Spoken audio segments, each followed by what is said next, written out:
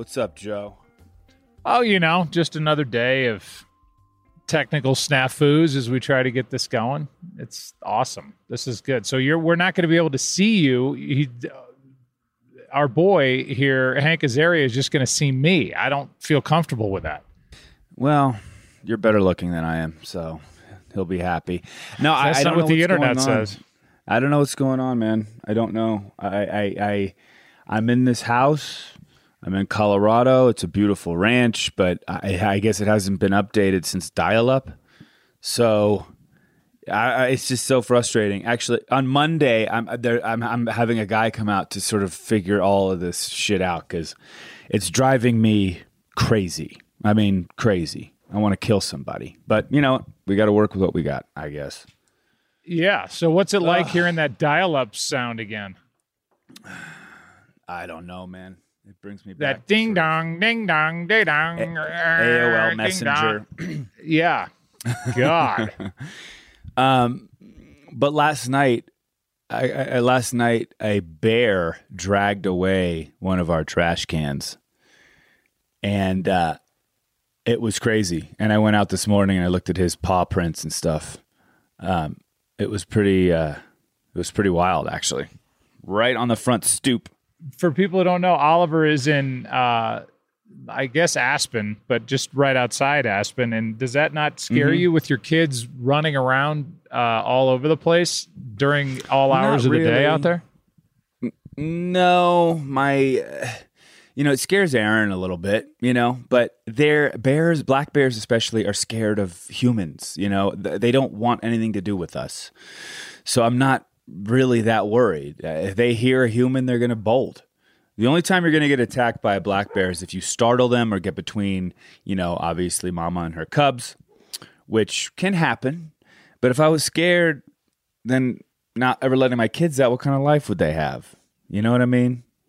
You got to let them go. But I mean, that's the conventional wisdom on black bears, but I don't know. I would be worried about finding the one black bear that isn't afraid of humans and is starving and sees one of these kids running around and can run way faster than you think they can. And then the next thing you know, we've got a tragedy out in Aspen. I know, but if we're worrying about that lone starving bear, I mean, how does that translate to your life? And you're constantly worrying about the anomaly, the outlier. How does that, my kids would be totally fucked up if that's the way I did things. Every time I get on a plane, I think, who's the guy or gal in the cockpit, and were they first in their class? I mean, somebody had to come in last in their piloting class. And did I get that one pilot? Or are they having a bad day? Or have they been sitting at Chili's to go for the last 6 hours in civilian clothing, and now they put their outfit on and they're sitting there and they're just not that happy? That's what goes through my mind when we're pulling off the ground. Who knows? Right. I don't know. I don't know who that is. Like Denzel in Flight. You know what I mean? It's right. Yeah. It's the same thing in Uber. I mean, I don't know who these people are. I'm not going to do a Sebastian Maniscalco skit about it, but who knows if they're good drivers, especially Uber X. I mean, these are people that are like getting groceries and whatever, and then I'm going to trust them with my life. It just doesn't make sense to me. So you cannot worry. I'll worry for both of us. You bring up a good point, though. Like, we are a very trusting society for the most part. You know what I mean? We put our lives in many people's hands throughout the day. I think that's a good thing, though. I think we need to have faith in society. Otherwise, we're living in fear. We can't live in fear. What kind of life is that? But well, you know what? I used to be deathly afraid of flying. And then I thought once I had kids, maybe I'd get over it. Well, I'm not afraid anymore, but I was very, very much afraid in my 20s. I'm not afraid now, but I am afraid of dying just in general, not because of death itself, but because I feel like I need to be here for my children. I worry about them. You know what I mean? It's not necessarily about me. It's about them. What will they do? What kind of life would they have if I was not around? And that's what scares me. You know, maybe they'd have a fear? better life. Maybe, but it is about you. Maybe their lives would somehow be improved with you going down. And I don't know. I think it does come back to you, but it's funny. You were worried in your 20s. I was never worried until I had kids. And then the minute I had kids, I felt the same way. I was worried every time I felt turbulence. I can't sleep on a plane because I just don't know I like to be in control, as you know. Mm-hmm. Yes. Oh, yes, I do. I do. You know, I know that very, very well. We butt heads there, you know, because I don't care about control, really. You know. Yeah. Well, there's a fine line between laissez-faire and lazy. You know what I'm saying? Well, where do you think the word lazy came from? Okay. You know. Well, I'm just saying laissez-faire is like hands off. Lazy is I just don't care, and I'm just it'll work out or it won't. Yeah, but whatever. That's your perception. That's your perception of me based on your craziness, based on your neuroses. You know what I mean? You think that. No, it is. It is. It's. I do have a laissez-faire attitude for sure. That makes me stress-free through life, and I'll probably live long. You know? What's there to stress about? You won't live longer because you're going to get eaten by a bear. I'm not going to get eaten by a bear. I want to hear about the game, though. You had your first game. I didn't get to watch it, and I apologize. But how was it? It's quite all right. It was good. I was sitting for those who don't know what we're talking about, I did my first Major League game this past Saturday, and I was sitting in a studio in Denver. John Smoltz, who's my on-air partner, who typically is 3 feet or even 6 feet with social distancing away from me, was in New Jersey. Our producer and director were in LA, and the game was being played in Washington, D.C. So we had 4 points of entry for this thing, and it came off really well. We had a genius audio person who was in the truck or back in LA. I'm not sure where the person was. I mentioned him a couple times on the air on Saturday because our audio, and again, this has nothing to do with me, our audio, it sounded like a full house, and it was realistic, good crowd noise, like the Yankee pitcher in Washington threw over to first, and the crowd mildly booed, and that's what you would hear at a game, and it was just a subtle thing, and it was just brilliant, and it was like Fred on Stern, like dropping in these perfect sound bites at the right time that make you laugh in and around the conversation. This guy did, and I'm going to get his name before we say goodbye, because I just want to say it again because it was just it made us all sound so much better. But it was weird though, Oliver, to do a game not being able to see the defense, because I'm watching it just like you are at home, and just like we talked about, I can see a ball if it's hit hard, but I don't know if it's hit at somebody, to the left or right of somebody. I don't know if it's in the gap. I don't know if the outfielders are playing over there. So I have to wait a bit, like a tick, just to make sure that the ball that I think is hit in the gap is actually hitting the gap and nobody's standing there to catch it. So did you ever try to anticipate anything?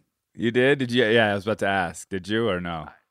I got caught a couple of times, like on a ball the Judge hit, and he just got under it. But when you see it from center field, and if you're at home, you're watching it like, oh my God, he crushed that. It's Aaron Judge. I mean, of course that's going out, and it was a medium depth fly ball. So you just, you have to just kind of adjust as the ball's traveling through the air. But to be able to drive there, do the game, get in my car, and drive back to where we're staying was instead of racing to the airport was that was definitely a silver lining to the experience. Let me ask you a question. What did you wear?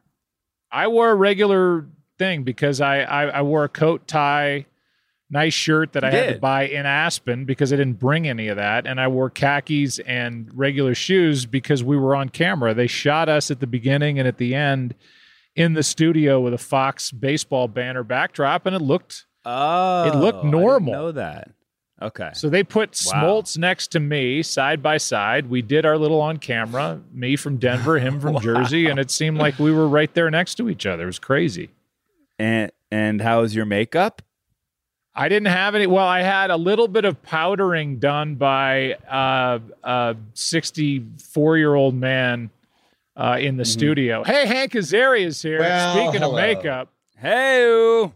Hey-o. Hank. This is me all made up. This is. It's amazing. The I'm lengths also we in go to. drag. I'm in full drag. underneath. We were just talking, Hank, about me doing my first game Saturday as I was in Denver and Smoltz was in Jersey and the game was in DC, and it was pretty crazy to do a game just off TV. Yeah. And kind of be beholden to what you see at home instead of what I see just looking down on the field. So that's well, not also why we had also you on, the but go drops, ahead. creating the sounds of the game too. I mean, Yeah, that really was a cool thing, Hank. enhances We had everything. we had an audio guy that was putting in just subtle, really smart crowd noise on a throw to first. Like a Yankee pitcher threw to first and the game's in DC and the DC crowd booed just mildly, and yet nobody's in the stadium. I was like, that's so was next it in level. real that this- time? Real time. Like it happened. Yeah. It was like he anticipated it. It was unbelievable. Anyway. Wow. Yeah, So you have to be and, a director of sound. Yes. Yeah, you literally definitely. need like a Foley artist who's actually Yes. applying the sound. Yeah. Yeah. No, I've been Uh, noticing that in the Mets broadcasts. Yeah, they're doing the same thing, and sometimes they do it better than others, and they're still getting the hang of it.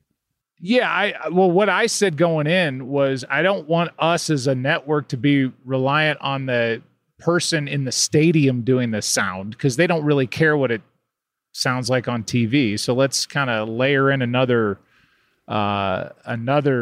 person to really make it better and more on point with what you see on TV. And it's been good. You're a diehard Hank Mets fan. I guess that comes from being born in Queens, but What other possible reason could there be? yeah. Yeah, that's fair. But you and I are friends because you were kind enough to allow me to do my hack acting on Brockmire, which I know enough about you to know that had to be one of the most near and dear to your heart of all the billions of things you've done in your career. I can't imagine you having any more satisfaction than being Jim Brockmire and getting 4 seasons out of that character. No, that is the most gratifying thing. And I will not permit you to call that hack acting, though, Joe. You were truly great. I saw it. It was good. Right, man. Oliver, I mean, right? for real. First of all, hi, Oliver. Yes. I'm not actually seeing baby. you right now, but I it's been know. a long time. I'm How you in doing? Colorado. I'm in Colorado, and the internet is shit where I'm at, so I have to just go voice. But I look better than I did the last time you saw me. So You look pretty Just good imagine. when I saw you last time. I would love on my best day to look as good as you on your worst day, but that's a whole Oh other story. God, he doesn't need that. I don't need that. Don't pump him up. Yeah, I'm sorry. But yeah, no, it was fun. And watching you do your thing, watching you act the first season when you gave that speech for, whoever was supposedly in the audience and you nailing the dialogue over and over and over again. I just sat there in awe watching you. It was like Nicholson and A Few Good Men to me. So just if you can, because I'm not going to assume anybody listening or everybody listening to this podcast knows this highly successful show you did, but Brockmire is a baseball announcer that sounds exactly like Oliver sounds when he tries to imitate me. The guy talks like this, and you turned it in from a Funny or Die 5-minuter to 4 seasons. So, man, I cut you off, but you were talking about how gratifying that was. Yeah, this is the Jim Brockmire voice. I call it. Bob Costas accurately identified how I really think of it: the generic baseball announcer voice of the 1970s. For some reason, this is who gave it to you. I mean, apart from guys like your dad, Joe Boy, were unique. They were individuals, and guys like Vince Scully, they did not sound like everybody else. But a lot of guys sounded like this, and to me, a lot of guys, we still get it. God willing, when we get sports back. If you tune into your average NCAA Saturday afternoon game, regional game, you get this guy. You get this guy a lot. It's Northwestern facing off against, Texas Tech. And I got, as a mimic, I got fascinated with that voice as a teenager, especially. Like, why is this the voice? Because I was a big sports fan. Anything that came through I was raised by the television, so anything that came through the TV, I was staring at, whether it was sports or anything else. But that voice really jumped out at me, and it was also the voice that, like, Soldier the Ginsu knife, or Popeil's pocket fisherman. It was like, what's with this? Why is this the vanilla announcer voice? And so let me ask you a question then, Hank. Let me ask you a question. Yeah. So why do you think? I mean, obviously there's something there. Do you think it was soothing? It was easy listening. There has to be a reason behind why that voice is the prominent voice of sports. That's a good question, Oliver. I never really asked. I never went that deep. I think, yes, I think it's a pleasant sounding thing. It's like innocuous. I have a feeling it was guys imitating other guys, like everything else, right? There probably was an original guy or two who sounded great that way, and that was their natural voice. And then other people started emulating it till it just became like industry standard or something. I think it's a bad Scully. It's a bad, and I know Scully's different, and that's why. I mean, he's you talk about soothing. There is no voice like Vin Scully. You want him to read you Goodnight Moon every night, but he is the rhythm. There's a rhythm to it. And when I talk to people getting involved in broadcasting, I'm like, you got to be louder. It is kind of part acting because nobody talks. Hey, welcome back to the ballpark, and you'd be so goddamn loud. I'll take a skinny vanilla latte if you don't mind. There, Karen, is it? I guess we can't use the name Karen anymore. If you just put my name on it, it's Joe. Nobody talks like that. You'd be the loneliest man alive. But for you, Hank, to do the voice, yeah, it's one thing to do it when you're doing play-by-play or fake play-by-play in a show, but to carry the voice on through normal conversation with your girlfriend and your daughter. And I mean, that's what made it so funny to me. Well, that was, I mean, you're right. Like, actors have theater voices. Like, I don't sound the same talking to you as I would on stage on Broadway, where you got to project it and be loud. So it's sort of a similar thing you're talking about. But then there's this, but that was a big conscious choice.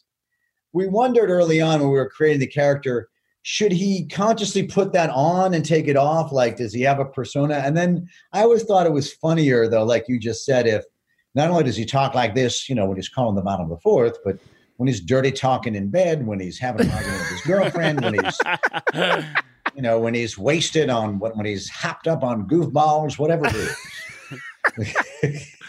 It's just so great. I just, everybody in my industry just adores that show. Therefore, they adore you. But I just thank you for letting me be a part of it, because I got to tell you, man, I know to have a show on IFC, you don't know if it's going to catch on. I personally get more comments about being on Brockmire than I do after I do a Super Bowl or after I do a World Series. I will get the most random Uber drivers and people on the corner of the street. Oh my God, I saw you in Brockmire. That was unbelievable. You hit a note with people because everybody hears that voice, evidently, and just latched onto this character. Well, that's another thing I found. Thank you, Joe. And you're downplaying you were a huge part of it. I mean, you were kind enough you and Dan Patrick and Rich Eisen did the short for Funny or Die. What is it, like 10, 11 years ago now? Yeah, I think it was like 2010. Yes. 9, somewhere in there. Yes. And you guys are all so good. Math, Rich is Joe. a good. It's good math. Thanks. It is Thanks, good math. baby. Rich Eisen's a good buddy of mine. And I met you, I think, doing that. And then you were so good. We were like, well, we knew we wanted to have somebody like you in the show. And we're like, well, let's ask if Joe will do it. We didn't think you would, but we were like, let's ask Joe. Then you were kind enough to do it. But then we're like, well, geez, we've kind of written sort of a big part. Can Joe Buck act? We don't really know. We know he did well that day on the short, but so we purposely wrote it. I think you know this, so that it could be cuttable in case you sucked.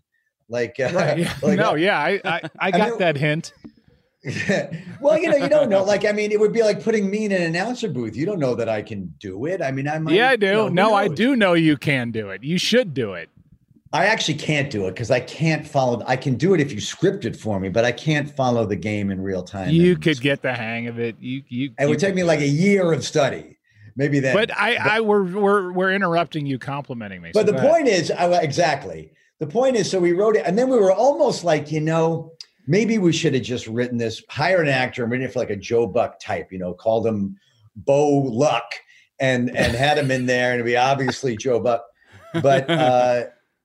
But then literally after take one, I don't know if you noticed this, but I turned to Joel Church Cooper and our director, Tim Kirkby at the time, and my mouth was open. I was like, did you guys see that? Did you see that? Did you see Joe Buck there? We're all like, oh my God. And then we started throwing more stuff at you. And it was real, honestly, Joe, it was, thank you. I think if you wanted to be an actor, you could. I mean, you actually, I know life's working out well for you doing what you're doing, but I would not say that if it wasn't true. Yeah, I saw it. It was very, very good. Like Joe sent me clips, and I'm waiting to sort of look at Joe and be like, all right, yeah, that's pretty good. But it was very real and spot on. There's no doubt. Yeah. Well, I was just playing myself, like this asshole version of all I was doing was perpetuating what's out there that I'm some stiff asshole that I'm basically putting Hank down. He thinks I took a shit in his bed, and I'm basically putting Hank down because I took off in my career, and I'm his nemesis and his rival because, for various reasons, not just, a lack of overall talent, he kind of dive-bombed his own career. Anyway, that's the show, Brockmire. I highly recommend it. That's not the reason why we wanted to have you on. I came across, Hank, your fatherhood doc. Oh, yeah. And I was blown away. That is such a good idea. And what Oliver and I have found through this podcast, we just talked to Vetter, or we talked to Barkley, or we talked to, whomever, David Spade, different people along the way. This through line of fatherhood and what they got from their dad and what they wish they hadn't gotten from their dad with regard to their own parenting skills, I think it's really untapped. And I started getting into your documentary, and I was like, God, this is so good and so needed and so real and raw. I'd love to see that come back around somehow. How can we do that? It's a good idea. We've been thinking about that. We tried a little bit a while ago. It might be time to try again, because obviously we did that when Hal was like born to when he was a toddler. That's my son, Hal. He's now just turned 11. Be interesting to sort of revisit it 10 years later and get into whatever the issues are, for a tween now, which I know you've lived. Yes. Yeah. And I'm just getting into it now. And I listen, that was born out of, no pun intended, Katie and I being completely terrified to be parents because of what we did and didn't get from our parents. And we felt very ill-equipped and not qualified. And we're to the point of not even being sure we wanted to do it, meaning be parents. We had it thrust upon us. It just kind of happened like most things in life, right? God laughs while man plans. No pun intended. No pun intended. Exactly. And so there we were having a kid, and then we just decided to research it. We just asked a lot of people. If I knew you then, Joe, I would have dragged you into it. I would have said, Well, I mean, I think everybody has a unique take on it. And I look back on my childhood, and I thought everything was perfect. And as you get older, you realize it wasn't perfect, but it was pretty damn great. But that's not the case for most. And that's why Oliver and I do this, because Oliver's experience as a boy was polar opposite of what I experienced as a boy. What I love about, your situation, Hank, is it's just a different perspective. You know what I mean? I'm not going to say most people, but a lot of people sort of, either dream of fatherhood, or you're expected to be a dad. This isn't something that you were necessarily excited about through your life. It just happened, So first of all, I'd love to get into why, because you sort of touched on it with you and your girl did not have great sort of, fathers or parents, I guess, and it didn't necessarily work out the way that should have or seem to, But I had a similar situation. I just went the other way with it. When my dad sort of bailed and Kurt came into my life, which was a godsend, but I wanted to be a father to try to break the cycle because his dad left him, my dad left me, So at what point were you sort of accepting of this? The moment she got pregnant, we're like, oh shit, here we go. Well, yeah, that'll make you accept it in a hurry. But we were, the backstory to that is, look, I know most people just want to have kids. Most people I know. Some people know they don't. Katie and I both were truly on the fence, which was kind of harder to deal with because at that point she was 37. Her biological clock was kind of ticking. And for us, it was less about, do we get married and more about, well, do we have a kid? I don't know. Do you want to? I don't know. Do you? And I don't know that I don't. I don't know that I do. So we started shooting this documentary, not because we knew we were going to be parents, but because we just weren't sure. So I started out, I was interviewing people. What's such a big, why do you like it? What's good about it? What, did you always want to be a mom or dad? And I was mostly talking to dads. And then was it what you were expecting? I was afraid of things like, what if I don't like my kid and he doesn't like me, which is sort of an insight into what my childhood was like. And so as we're asking these questions and shooting it, filming it, my dog of 16 years, my beloved dog Annie, was real sick and we had to put her down. And the day we were putting her down, Kate gets up, my now wife, then girlfriend, gets up and throws up. I'm like, you're taking this hard. She's like, no. It's not that. I'm like, what is it? I got literally the dog's on my lap, like we're waiting for the vet to come put her down. And I'm like, to me, you seem pregnant or something. And she looks at me like, I'm like, what does that mean? What does that mean? She's like, well, I don't know. I'm late. I said, well, are you pregnant? She's like, I don't know. Like, well, take a test. Well, I have one. Oh, you're concerned enough that you bought a test? She's like, yeah. I'm like, well, go take it. So literally, this is the conversation. I'm on the phone with my best friend.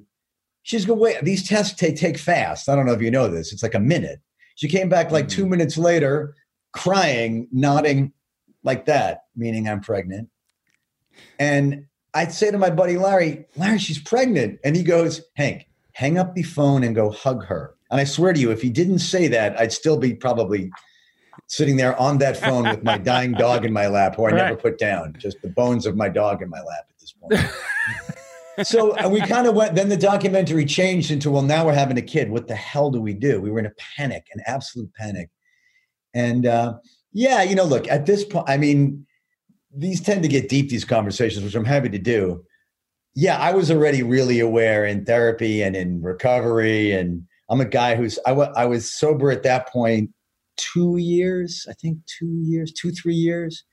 So I had realized a lot about my own childhood that had led me down paths of a lot of success and a lot of fun, but also a lot of not good self-care and alcoholism and codependency and a lot of things that led to a lot of suffering that I at least knew enough about that I was like, wow, I certainly don't want to pass that along. Don't want to do that to a little one. And even if I don't pass it along, I don't know I don't know how to give the opposite. I don't know how to nurture or make a nice situation, which is why I did that doc. I was like, I got to go learn. I literally need to go. And I did. That's what Katie and I both did. We went to classes and talked to people and researched it. So that was that journey.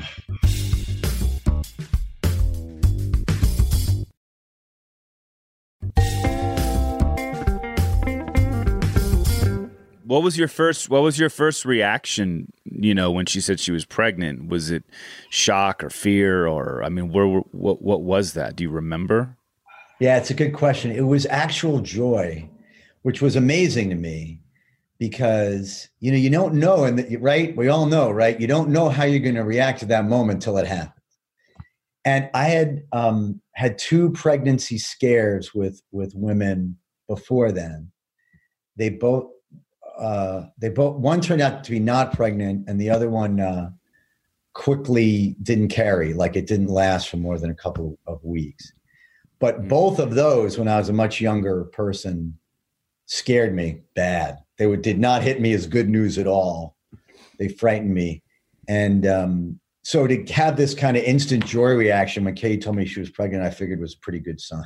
Yeah, I mean, that to me is a sign that to me is a sign that you're with the right girl. And that exactly. You were ready. That's what I was going to say. That you were ready. And I've as you're 11 years into this great joy that is your son Hal, and I wonder, as you look back on the questions you were asking back then, and you're asking simple questions because you just want the widest possible answer to occur. I understand that, but when you say, what do you love about it, or why are you so excited to be a dad? And now here you are 11 years into it. If some other documentarian came along and asked you now, Hank, what's so great about being a dad, what would your answer be? It would be, well, look, this is a cliche answer, but it's discovering the truth of this cliche. And it's just the first level of my answer. It is a love like no other. The way my friend puts it in LA, a poker buddy of mine puts it. Remember Ajay, Oliver? Of course, yeah. Okay, so this is the way Ajay puts it. He goes, look, my children, they're my flesh and blood, okay? My wife, that's somebody I met in a bar, all right? So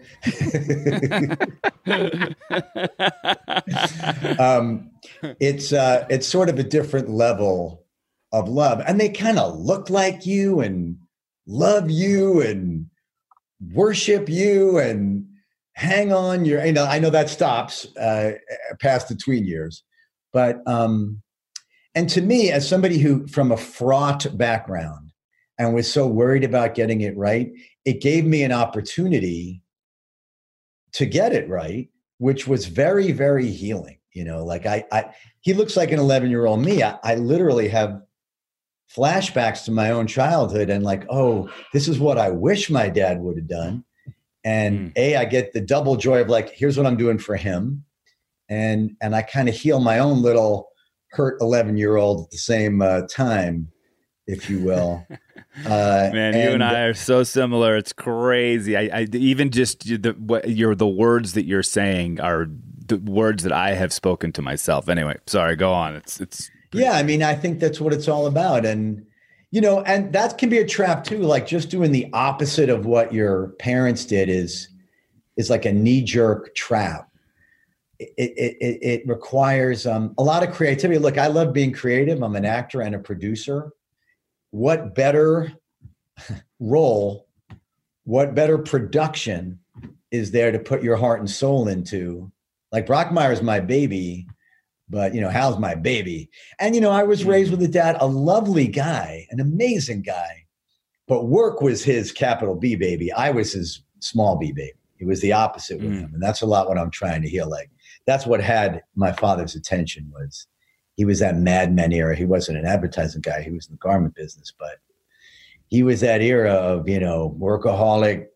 I'm out there doing it, guys. And, my whole life story was about trying to get his attention and his approval and love and validation, and to be able to like be there for my son on a day in, day out basis is tremendously healing. I think good for him and healing for me. So I think that's So did your dad show you affection at all, or was he just pretty much just working all the time? He was a lovely, loving guy. He just was very tired and busy, Oliver. Like I can remember, like here's a memory I have of my dad. I'd either go to work with him sometimes and I'd be playing with my toys on the floor. I'm like, 4, 5. And I just would be where he was. I just want to be where he was, And I remember and on the weekends, he was just exhausted. Like he worked a lot of weekends, Saturdays, and he'd also be just exhausted. And I remember I'd spend days I'd be playing with my Tinker toys. Remember Tinker toys? Remember those? Yeah. Anyway, I'd be playing with those. I don't have that memory. And he'd be in a room and he'd get up and just leave. Wouldn't say where he just wouldn't he'd get up and leave. And I'd grab my toys up and follow and put them down in the room he was in, play more. And, this is sort of a sad memory, but I remember thinking, I wonder if Dad likes me. I don't really know. And he would get up and kind of grab my head. Sometimes he'd just kind of like give me my head squeeze. And I'd live on that head squeeze for like 2 months. Like, oh, Dad likes me. He touched my head. So it was kind of that story. It wasn't like abuse, or neglect, but it was definitely a distance that on a very deep level I felt, And it was the same with your siblings as well? Well, I had 2 sisters who were 10 and 12 years older than I am. So they were teenagers by the time. So yeah, he was not around for them too. He would even say it out loud. This is the way he'd put it. Parenting's only been a verb for about 15 years. He would say, my dad would say, child rearing is the woman's province. That's the way he put it. It's the province of the woman. And that was sort of the policy. And I would feel my dad parenting my sisters when he would, something would go wrong and he'd come in screaming, like he'd lose it. And, but I'm like 5 listening to that. And I'm like, I just unraveled this recently as I'm doing this introspective work I do to try to be a better person and parent and stay sober and stuff. And I realized I got very scared of my dad very early on. Like the most contact, I would hear that and go, don't run afoul of that guy. You know what I mean? And so I kind of took it like, I'll take the every 2-month head squeezes rather than the full blown loss of temper was better for me. And that's what I did. I sort of stayed out of the way. Yeah, we lost you there, Joe. I know. It's my my iPad overheated. I was outside because my now 2-year-old twins are running roughshod inside this Airbnb. So, yeah, I've got these 2-year-old twins, and that was actually going to be a question that I was going to go to, and I don't know where you guys just went, but being an older dad, I've even got you surpassed with my age. I've been through it, 24, 21, and now 2 and 2, and I'm 51. You look a hell of a lot younger than I do, so good for you. I got my first out with the grandkids on a walk the other day, which I just wanted to turn around and that happened. I didn't tell you that, Oliver. That happened in Tahoe. I was like, you motherfucker. But my dad used to get that all the time too with me. I'm sure you don't. It's kind of it still works with you because you look so young. But do you start doing the math like I do, and you start going, well, let's see, I'm in my mid-50s. He's a tween, so when he's X age, I'll be X age, because that's all I do. I think I do that once a day about my boys. Like, am I going to be around long enough to see them really have families of their own or whatever it might be? Do you do any of that? Do you let your mind go there at all? Yeah, I'm highly aware of all those. I'll be 64 when he goes off to college. I'm highly aware of all that stuff. And listen, it makes you feel any better. Like, my wife, Katie, is 7 years younger than me, but she looks younger than that. And we were in Key Biscayne, like, I don't know, about a year and a half ago, going to the gym every day. And so Katie comes in and the gym attendant says, and I don't know if you do this when you work out, Joe, but I have days I call nope days, where I get on the treadmill, take 2 steps, I go, nope, don't have it today. And oh my God, yes. Off I go. And so I had one of those. At and least he was you kind get of to the treadmill, though. At least you get there. Up. Yeah. I usually succeed, but no, some days it's like, nope.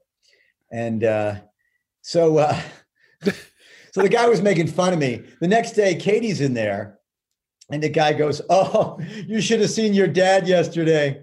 Oh, what? She goes, "What?" He goes, Your dad. He took like 2 steps on the." I was like, "Do you think that this is my daughter? Is that what's happening here?" And the guy looks at me and goes, "No." Like, that's all right. You did. That's all right. Yeah, you did. By the way, it's Key Biscayne. Like that's the craziest combination he's ever seen. I mean, come on. Jesus, he's seen, whatever, guest models, not to be named, wheeling around old people into dinner, just waiting for somebody to die.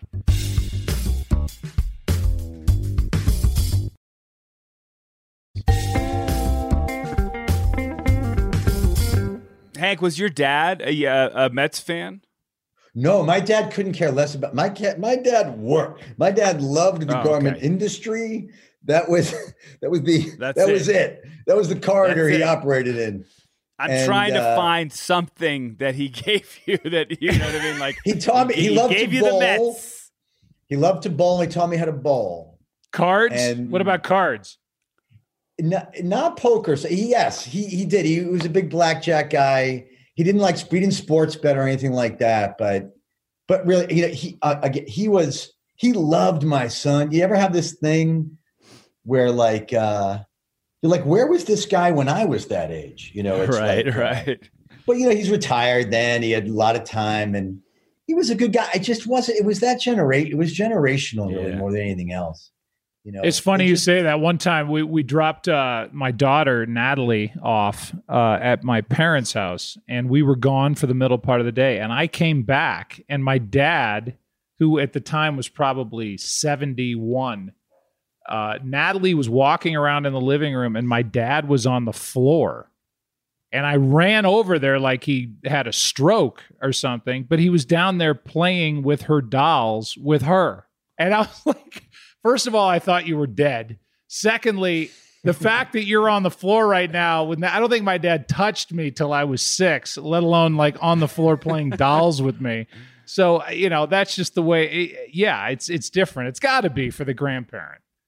Well, it is, but also, you know, it's funny you say that because I thought of you in relation to my dad, because I think that my dad, you went into the family business, right? You connected with your dad big time, obviously, over what he did. I think that if I were interested in the garment business, which my father would have loved if I was, I think I probably would have had a connection with him that I couldn't attain in any other way. Yeah, but I think, Hank, to be fair to you, I really think that it starts the other way. Like I fell in love with broadcasting because my dad bothered to take me down to the ballpark every day. My dad bothered and wanted me with him because he was an older dad by that point. He had 6 other kids.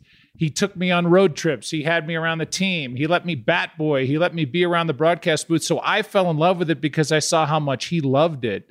Right. But we had a great relationship. I think that's what has to happen first. The relationship part has to happen first for the most part. And then you want to go into what they do, as opposed to you have discord at home. I think the last thing then you want to do, this is generalities, but is then go into doing what he did, right? Does that make sense? Yeah, I think you're right. I owe you some money for a therapy session, Joe Buck. You're right. I think you're right. I had not looked at it that way.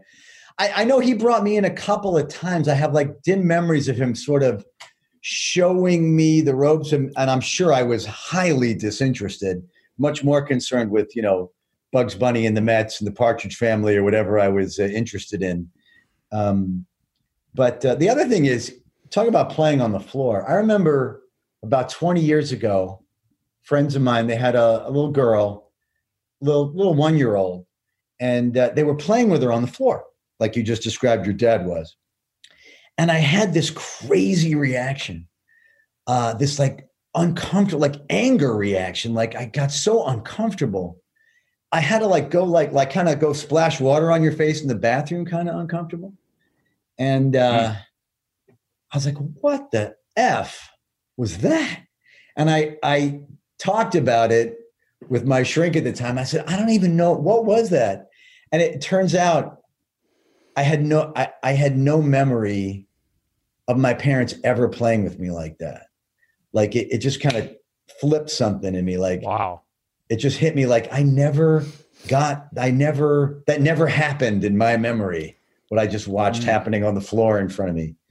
So That's so like funny that you stuff. say that. It's so funny you say that because I think that a lot when I'm putting my kids to sleep and I'm cuddling with them and I'm in their beds and holding them and I'm in there for 30 minutes just loving on them. And sometimes I'll lay there and think, man, they're so lucky. They're so lucky because I never really had that. You know, Right. I never had that. I mean, it's I have a couple of jokes about it, not jokes, but it's like, and you ask like, what's one of the things I love about it? First of all, I say to Katie all the time, I really wish that I was raising me. I get jealous of my own son sometimes, like you just sound like. Exactly. I wish Katie and I raised me. And look, they were the great generation. Okay. They won World War II. Like, my dad literally was over in the South Pacific. I don't think we could have done that. We're a generation of softies, but so they did that. We might be better parents in our generation. Although, I don't know if you got this episode in my fatherhood documentary. There's a thing called benign neglect, where some of that was kind of good, right? Like we were left to our own devices a lot. And we learned independence at an early age. We learned to like kind of trust our own instincts, advocate for ourselves before that was a term, all this kind of stuff. And, a lot of our generation goes too much the other way, where we're taking care of everything and, participation trophies and everything is sort of curated. But the other thing I think that's great about being, I still don't, one of the things that scared me about being a dad was I don't particularly like children, Joe and Oliver. I don't know you guys. I'm not kid guy. Like, oh, wonderful. Kids will be there. Delightful. I don't like that. That annoys me. My old cranky. Still, my wife still does. Yes. Yeah. I love my son. There's like, I said this in the doc, I feel about kids the way I feel about people. Like most of them are annoying. And every once in a while I run into someone I think is cool and I like, and children are no different. And my son's, he has a couple of friends. I think that kid's cool, but most of them are like, oh God, I literally can't wait till this kid's out of my house. Totally. Oh, that's great. What's your patience level? I'm saying this question because my wife is in the other room. What's your patience level at in your mid 50s being a dad? And how was it when Hal was a wee bit younger, like diaper time and all that? Were you all in all the time, or did you have your everybody has their good moments and bad, but did you find yourself with an inordinate amount of patience or a lack thereof? It goes through phase. I tried to be all in all the time. At different phases, I was more successful than others. And my patience level, you know how it is. Some things you're like, I don't mind when he does that. And your wife's like, I can't stand that. And other things you're like, I can't even tolerate a second of that. And she's like, what? It's no big deal. And thank God you tag team it. If you're fortunate enough to be able to do that. Kevin Bacon, he did my documentary. He said a really cool thing that I've hung on to, which is it's phases. So whether it's going to change. This too shall pass, right? So if you're loving the phase your kid is in, it's gonna change in 6 months. And if you're hating the phase that they're in, that's going to change too. My patience level is a little better as he gets older. I think most dads report that, right? The more you can relate to them, the more you can throw a ball with them, the more you can, watch a show with them, the more you can chat. And it's less as a living doll you're taking care of. That Kevin Bacon thing, which I watched and heard, is I think that is just a great kernel. That is the pinnacle of parenting, I think, because that will allow you to become more patient, to have a little bit more compassion, to sort of settle in a little easier to being a parent. Everything fucking changes all the time. And I don't think it ever stops. You know what I mean? And when you understand that, it gets a little less stressful. And that's what I say to new parents all the time too, because you think that your kid is stuck. You're like, oh my God, this is who my child is. This is horrendous. Can I give it back? I mean, this is horrible. But then it changes. It's always shifting, and that eases you up a little bit.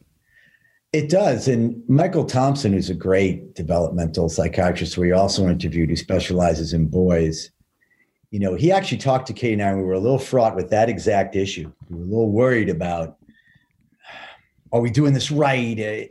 He's displaying signs of, this or that. We were like cutting to him being 25, and a drug addict someday because we messed up the birthday party this afternoon. Right. And he's like, easy, easy. No one incident is the fun. No one day is anything. It's an overall effort. And, you make adjustments as you go as needed. But the biggest thing is you got to enjoy your child, is what he said, and that energy of trying to get it right, that's its own mistake. Yeah. It's like they'll pick up on that, it's like this perfectionistic craziness you're going through with them. Yeah, well, I always say it's not about if you fuck up your kid, you're gonna fuck up your kids. It's just about to what degree you fuck up your kids. I mean, we're trying to do the best that we can, but there is no such thing as perfection. We're screwing them up in one little way or another. But as long as you're loving them and trying your hardest and doing the best that you can, that's all you can really ask for. Well, there's that. And there's also, there's two things we say in the recovery program, two cute slogans. Well, one slogan is bad day doesn't mean bad life, meaning, all right, maybe today wasn't the greatest either on their part or your part, but it can be repaired, right? The other thing is the concept of a 10th step in the program, which is basically just, when you're wrong, promptly admitting it. And, we try to get things right, as you just said, as parents, but first of all, we're going to have a blind spot or two, or we're not even seeing how we're screwing up. But the stuff we do, like one of the main things that I noticed about my childhood was anything my parents did or didn't do, I can forgive them for. I know they were doing their best. I know they love me. It was more the never admitting they were wrong or repairing it or acknowledging that was kind of brutal that really stayed with me. So the 10th step in the program is just repair, just sorry, that happened. And that feels really good to me when I, if I do lose my patience or I'm a little unfair with my son or a little, prickly, I can say, hey, that's on daddy. I lost my patience there. You were just doing you, and that's a better lesson than I make mistakes. I'm human. I can repair them is a better lesson than I'm perfect all the time. Hey, we've got 2 minutes left with you because you've got a hard out, ironically enough, because you're going to go to Hal's game. I was just thinking as you were saying it, and I think I really want to say this to you, of all of our guests. I think what the secret to my relationship with my dad was, he could really make me laugh and I could really make him laugh. He was a tough audience. And I was one of the few people, even when I did imitations of people that were very close to him, I could crack him up. And so laughter was always the real secret sauce to what we had going on. And I think about you, one of the funniest people walking the planet, and the ability to do voices and the ability to mimic. And, I would always, with my girls, apply voices to people we would see from a distance. This guy talks, hey, whatever. You are going to have that with Hal. And I wonder, do you see the budding of a sense of humor, or does he have that gene in him? Oh yeah, absolutely. And yeah, we bond over the voice stuff, and he definitely makes me laugh. And yeah, that's good to know, and it's good to remember that. I'll go out on this. Laughter implies a familiarity, an easiness. I think of good fathering a lot as I'm there, consistency. I'm there every day. Most days I'm there, Joe and Oliver. I feel like, it didn't really matter that much that I was there. But it's that every sixth day, we're like, oh, not only is it a good thing that I'm here, but it's a good thing I was here the 5 days previous, because now there's a familiarity and a trust where I just can get right in there, when it counts. Yeah. And so that's also very healing for me too. Just feeling, even on the days where it doesn't feel like I did anything, I feel like I did just by being there. Well, I have to ask before you go, because you are one of the funnier people that I've ever known. When you were growing up, you were a mimic. You were probably funny by nature. Was any of that, was it trying to get attention? Were you trying to make your dad see you more through your comedy, through your performance? And then the second part of it is later on when you found success, did your dad respect that, warm up to that, and, admire you and your career? Yes and yes. It was all, I really took on the role in my family of comic relief mascot. That was the way I kind of made my way. And mimicking had a lot to do with that. And I found I had like this vocal skill, and it's part of what really drove my using it. More than I even realized. I was trying to get my dad's attention, and he was really responsive to that. He loved, as adults, we really, we did a lot of repair with each other when I became an adult. So his kind of happy ending. He was one of those dads too that related to a child a lot better, as when they were grown. That drove me in my career, and it drove me more than I thought with my parents. And I talk about this with actors a lot. We talk about this a lot. Like, if we didn't have that sort of difficult childhood to overcome, would we have become artists at all? And would we have become good artists? And most people I think I always would have been a gifted mimic, but I just would have had fun with it.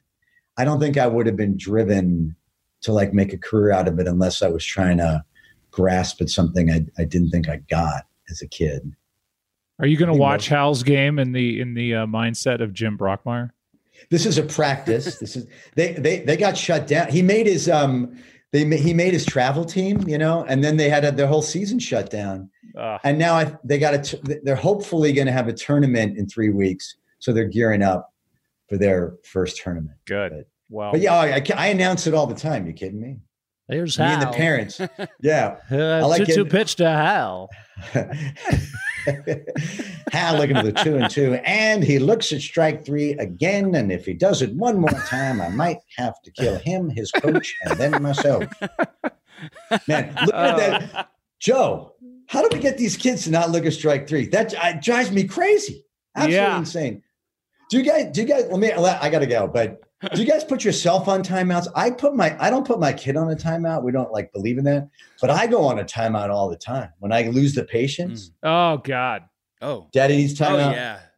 Especially in sports. It's sports. It's the worst. And John Madden talks about it. A dad should watch kids from the back row of the bleachers and shut up. The kid's not going to MLB. He's not going to be a Met. I hate to break that to you.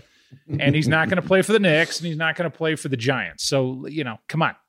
It's okay. So you're saying the Jets and the Yankees are still possible. That's what right. Exactly. Definitely the Jets. I don't know about the Yankees. Oh, Jamal Adams. Yeah. Oh, he acted his way out of town. All right, man. You're the best. We could talk. I know I speak on behalf of Oliver. We could talk to you all fucking day. Yeah, we almost need a part 2. I'll do a part 2 anytime if you guys need a guest again. Yeah, we need a part 2 because I honestly, Hank, I love how far you go and how deep you go, and I love the work that you've done on yourself. A lot of people, a lot of men, honestly, haven't. It's something that I take pride in is self-care, and it's really nice to hear you talk about how you sort of want to improve every single day as a man and as a father, and I respect that, and I would love to get into it even further with you, man. So thank you very much. Thanks, Oliver. Thanks, Hank. Be funny if I took a big drink of vodka right now, wouldn't it? Yeah. Kind of fun. Just to kind of button. Right. Yes. All right, buddy. Thanks. Take care, gentlemen. Hank. Take care. Right. Thanks. Nice to see you. Take care, guys. All right. Bye-bye. Bye-bye.